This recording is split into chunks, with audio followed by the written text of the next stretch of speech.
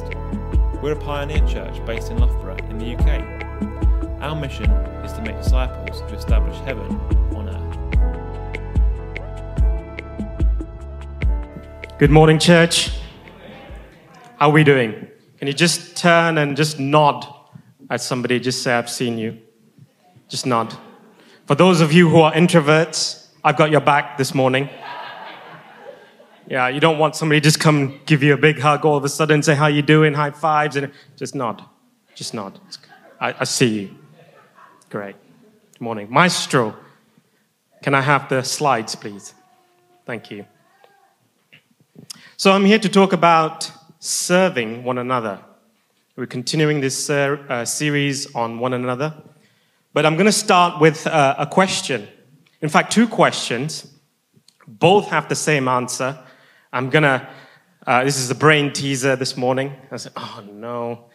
But those of you who are Bible scholars, this will be easy. So first question is, why is it important to serve?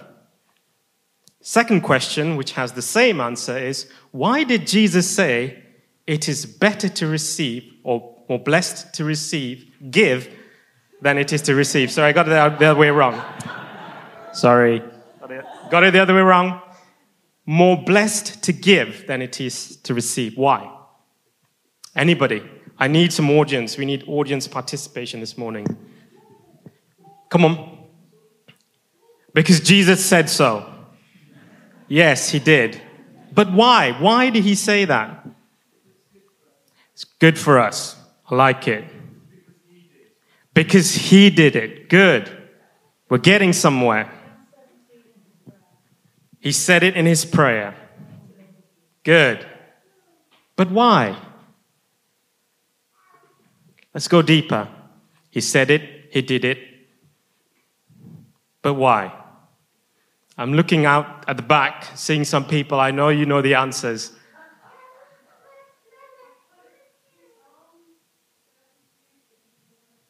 Okay. I like it. Do you know why? It is God's nature, pure and simple. For God so loved the world, what did he do? He gave.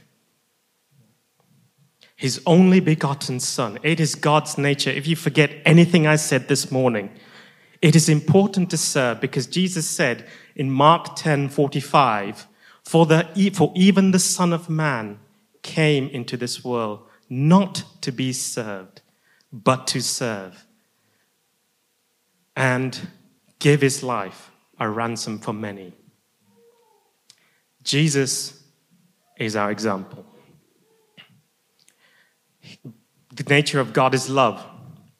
God sent his Son, and in giving his Son, he actually served us. God loved, he gave, he served. If you forget anything else, that is the key thing. That is why it's so important to serve. So Jesus is our example. I pulled up a few things about how the Gospels depict Jesus. Matthew starts off like this. Matthew has got king written all over it because Jesus is depicted as the king and the Messiah. In Matthew chapter 1, verse 1, it says, and this is the genealogy of Jesus Christ, son of David, son of Abraham. Matthew, the book of Matthew is written to the Gentiles, and he wants us to she wants us to see that Jesus is king and Messiah. So it's a depiction of the Lion of the tribe of Judah. Mark is all about telling us how Jesus is a servant. Why? There's no pedigree. There's no genealogy because a servant has no pedigree. He is only known by what he does. And you find the word eutheos used quite often, which is the Greek word for immediately or soon after, showing that Jesus was moving from one task to the other quite quickly. If you read the whole, just chapter 1, you'll find the word immediately or soon after used frequently. And that book is written to the Gentiles. Mark is painting the picture that Jesus was a servant. Also, it's depicted by either the ox or the sheep. Why? Because that's a subservient animal, an animal that carries burden, our burden. That's Jesus. Luke is the gospel that is written to show us that Jesus was human. He was the Son of Man. In chapter 3, Luke traces the genealogy of Jesus right the way to Adam, the first man. So Luke shows us the humanity of Jesus. John doesn't mess around with genealogy. He gets straight to the point. He continues where Genesis starts. In the beginning was the Word, and the Word was God, and the Word was with God. He's trying to depict Jesus as fully God, the Son of God. And the Word became flesh and dwelt among men. 1 John 14. And is depicted by the animal, the eagle, the one who has come from on high. So, in the Gospels, Jesus is one gospel itself. And you will see it all around. Jesus serves everyone. But one gospel itself, Mark, is depicted to showing Jesus as our servant. He is our example. So how did he serve us? We need to see how Jesus serves us because that will be our inspiration this morning. That will be your inspiration. Jesus serves as our healer.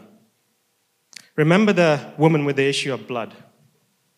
Again, going to ask a quiz question. How many years do you think she suffered? 12 years. Good. 12 years. And did you know, if you look at Leviticus chapter 15, verse 19, if a woman has a discharge of blood, she is to be set apart for 7 days. That's the Jewish tradition. She had to be, in one way or other, quarantined for 12 years. Because anything she touches, or anyone who touches her, becomes unclean.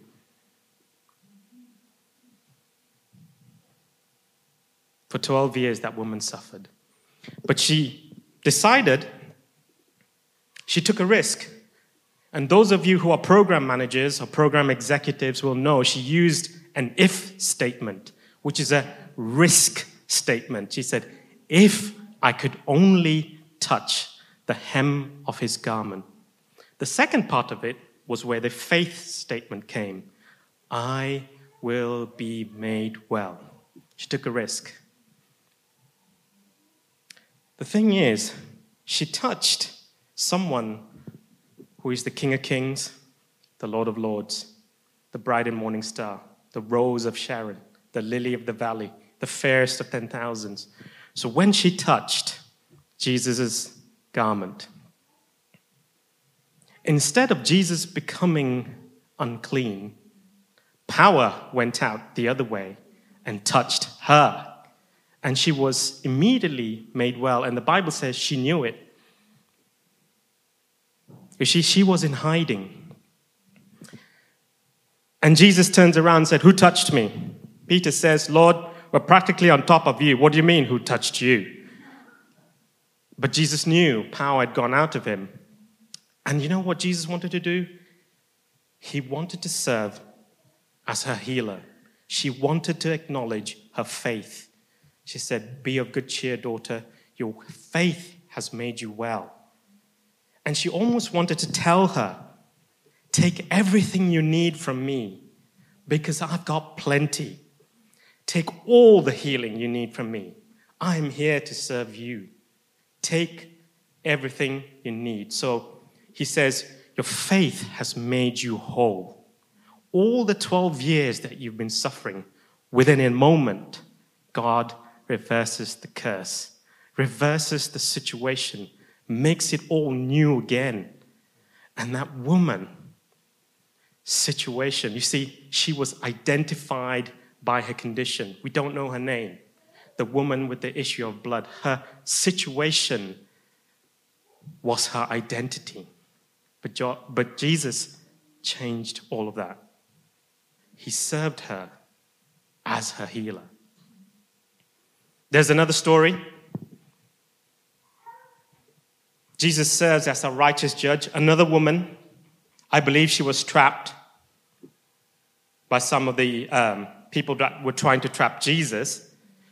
She was caught in the act of committing adultery, brought her in front of Jesus and said, "Rabbi, what do you say? Such of these that were caught in the act should be stoned." Jesus was calm. Just stood down and just wrote something on the ground. He wasn't fazed. Jesus serves as our righteous judge. Because, as you know, the story goes, and it is true, in Leviticus chapter 20, verse 10, it does say, if the man and woman who were caught in the act of adultery, both of them should be put to death. It's written like that. But strangely enough, if you read this story, only the woman was caught, the man wasn't there to be seen. So we know it was a trap. But Jesus knew what was happening. And he was so wise. He judged the woman not to be condemned. He said, "I don't condemn you." But those that tried to condemn the woman, she said, "Well, your sins are there. If you think you do not have sin, cast the first stone." Well, they couldn't, because they were sin conscious. So each one of them just left, one by one. Jesus serves as our righteous judge. Isn't it amazing how he has so much compassion for the woman and said, "I don't condemn you. Go, sin no more." That is our Jesus. He serves as our provider, Jehovah Jireh. Remember the feeding of the 5,000? The first bits, as you read some of the recordings in Gospel, the Bible said he looked out at the multitudes and he had compassion because they were like sheep without shepherd. And he began to teach them, heal them about the things of God. But they were in a desert place, and the disciples came and said, "Well, Lord, tell them to move on. Let them go and find food in the villages. It's getting late." What were the disciples trying to do? They were trying to shift the responsibility and the accountability to somebody else. It's not our problem, Lord. Just send them away. And Jesus said, "No, you feed them." I said, "Lord, it would be a few thousand denarius or whatever it was, the currency of those days. We don't have that money." But Jesus always asked the question, what do you have? What is in your hands? And today, as we talk about serving one another, it's not about what you don't have. What has God given you? What has he placed in your heart? What talents has he invested in you that you can use to extend the kingdom of God? So finally they said, "Yeah, we got 5 loaves and 2 fish, Lord. It's somebody's, this lad here, it's his tuna sandwich lunch. What do you want us to do with it?" And Jesus multiplies. When you bring your talents and your gifts to Jesus, he will multiply. And finally, this is the ultimate expression of Jesus' servanthood. They were sat at the table, John chapter 13 and verse 3. It says like this, it begins like this. Jesus, knowing that the Father had given all things into his hands, and that he had come from God and was going to God,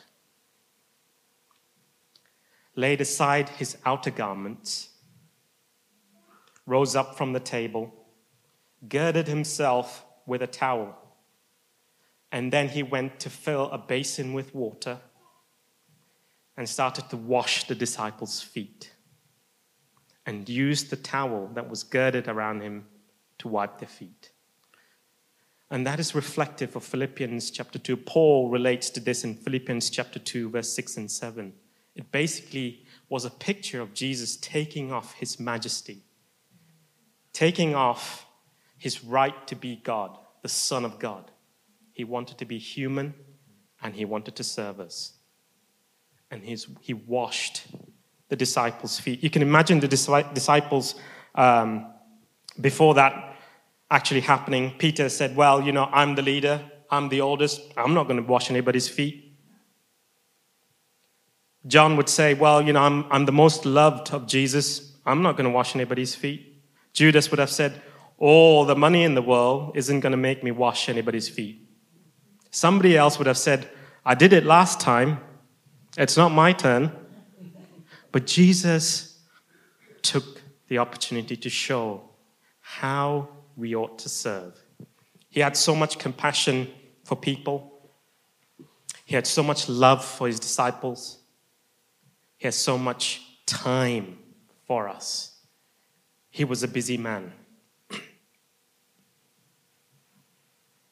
So Jesus is our ultimate example. Maestro, can I have the next slide, please? So why is it important to serve? Come back to this. Serving actually reveals the condition of our hearts. Are we generous enough? I remember Ness talking about how our vision, earlier part of coming out of lockdown again, regrouping. She talked about the generosity of our heart, saying it's time for us to actually show how generous we are with our resources, with our time, especially with our time. Are we humble enough? Because serving means we are humble enough. Are we secure? Jesus, knowing all things was given to him, took off his outer garment, washed his disciples' feet. Are we submitted to one another? Paul encourages us to submit ourselves to one another so that we can serve one another well.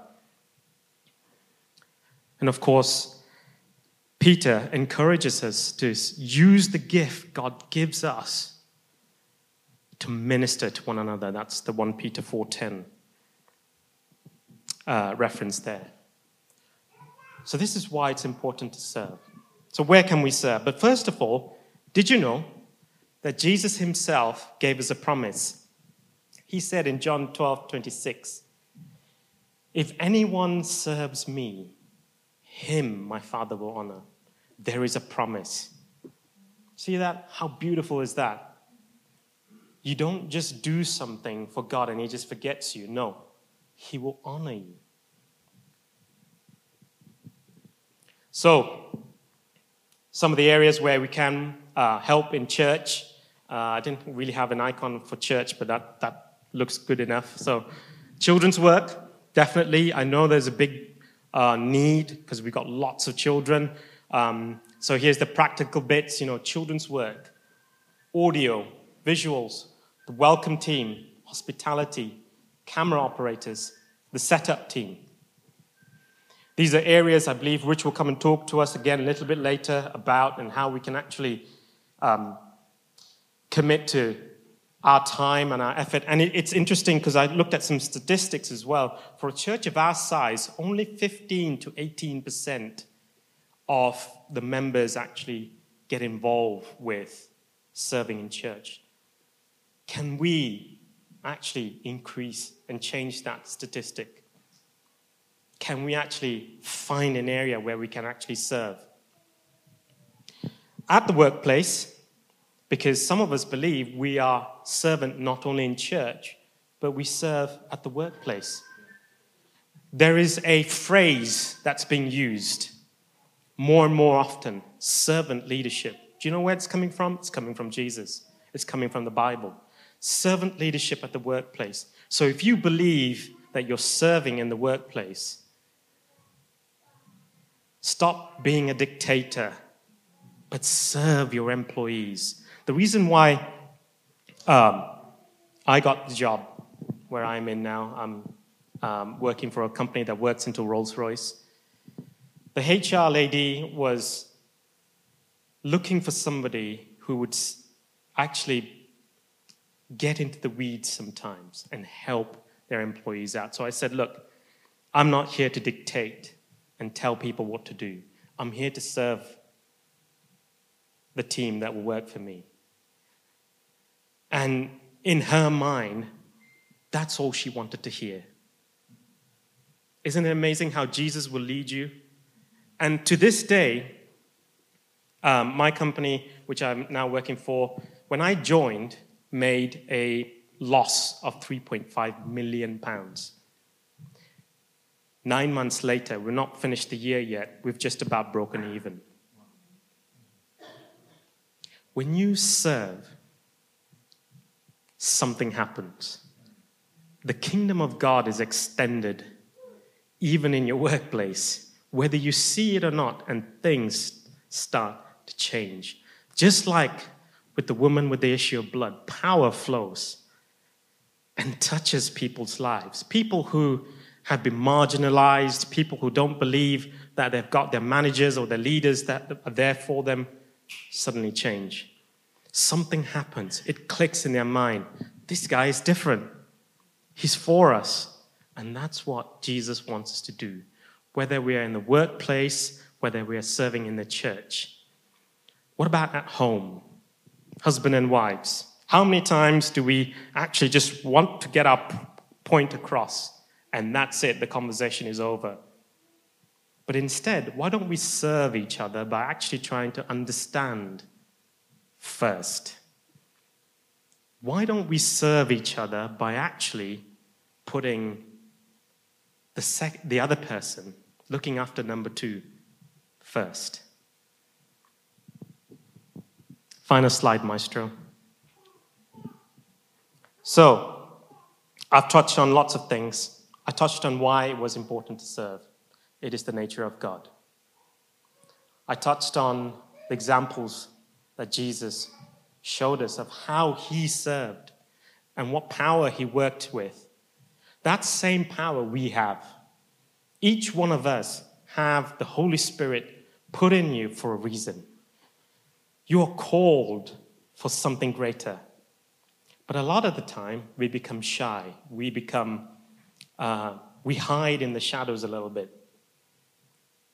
When you serve in church, you have great opportunities to see God move in other people's lives. You've got a great opportunity of actually meeting new people. And so I'm calling you out today, out of your islands. Those of you who are introverts, you know what I'm talking about. Out of your islands. Serve not because I told you to today. Serve not because you have to. You don't have to. But serve because Jesus was our example. And serve because you get to. Jesus loved, and so he gave, and he served. That's it this morning, guys. I just want to leave you with a few more messages from Rich. But can we just close our eyes right now, just pray? I recognize I've just talked about Jesus and amazing things he has done. And, I want to give this opportunity for all of us here. With every eyes closed, every head bowed across this place, if you do not know Jesus as your personal Lord and Savior, and you said, hey, I need Jesus in my life this morning. I've been walking a lonely life. I don't know where I'm going. I don't know. This Jesus that you say serves, Jesus still serves today, by the way. He's still here. He's alive. He's well. And you say, Chris, hey, pray with me. If you want to just put your hands up, I'll be happy to pray for you. If you don't, you want to come and call me later, then that's fine. Just seek me out. But I just want to give this opportunity. If you do not know Jesus Christ as your personal Lord and Savior, say, Chris, it's me. Pray for me. I will pray for you. Anybody?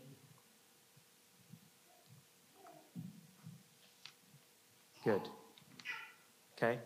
If you're too shy right now, it's okay. I'll see you later if you come and speak to me, and some of the leaders will pray with you. Father God, I thank you. You're such an awesome and mighty God. You are our example, Jesus. What a servant you were. Help us, Lord, in the days going forwards as we seek to serve you in the church, outside in the workplace or universities, or at home. Remind us, Lord, of who you were and how you walked on this earth, that we may be servants of the Most High God, that we extend your kingdom, Lord Jesus, for serving you.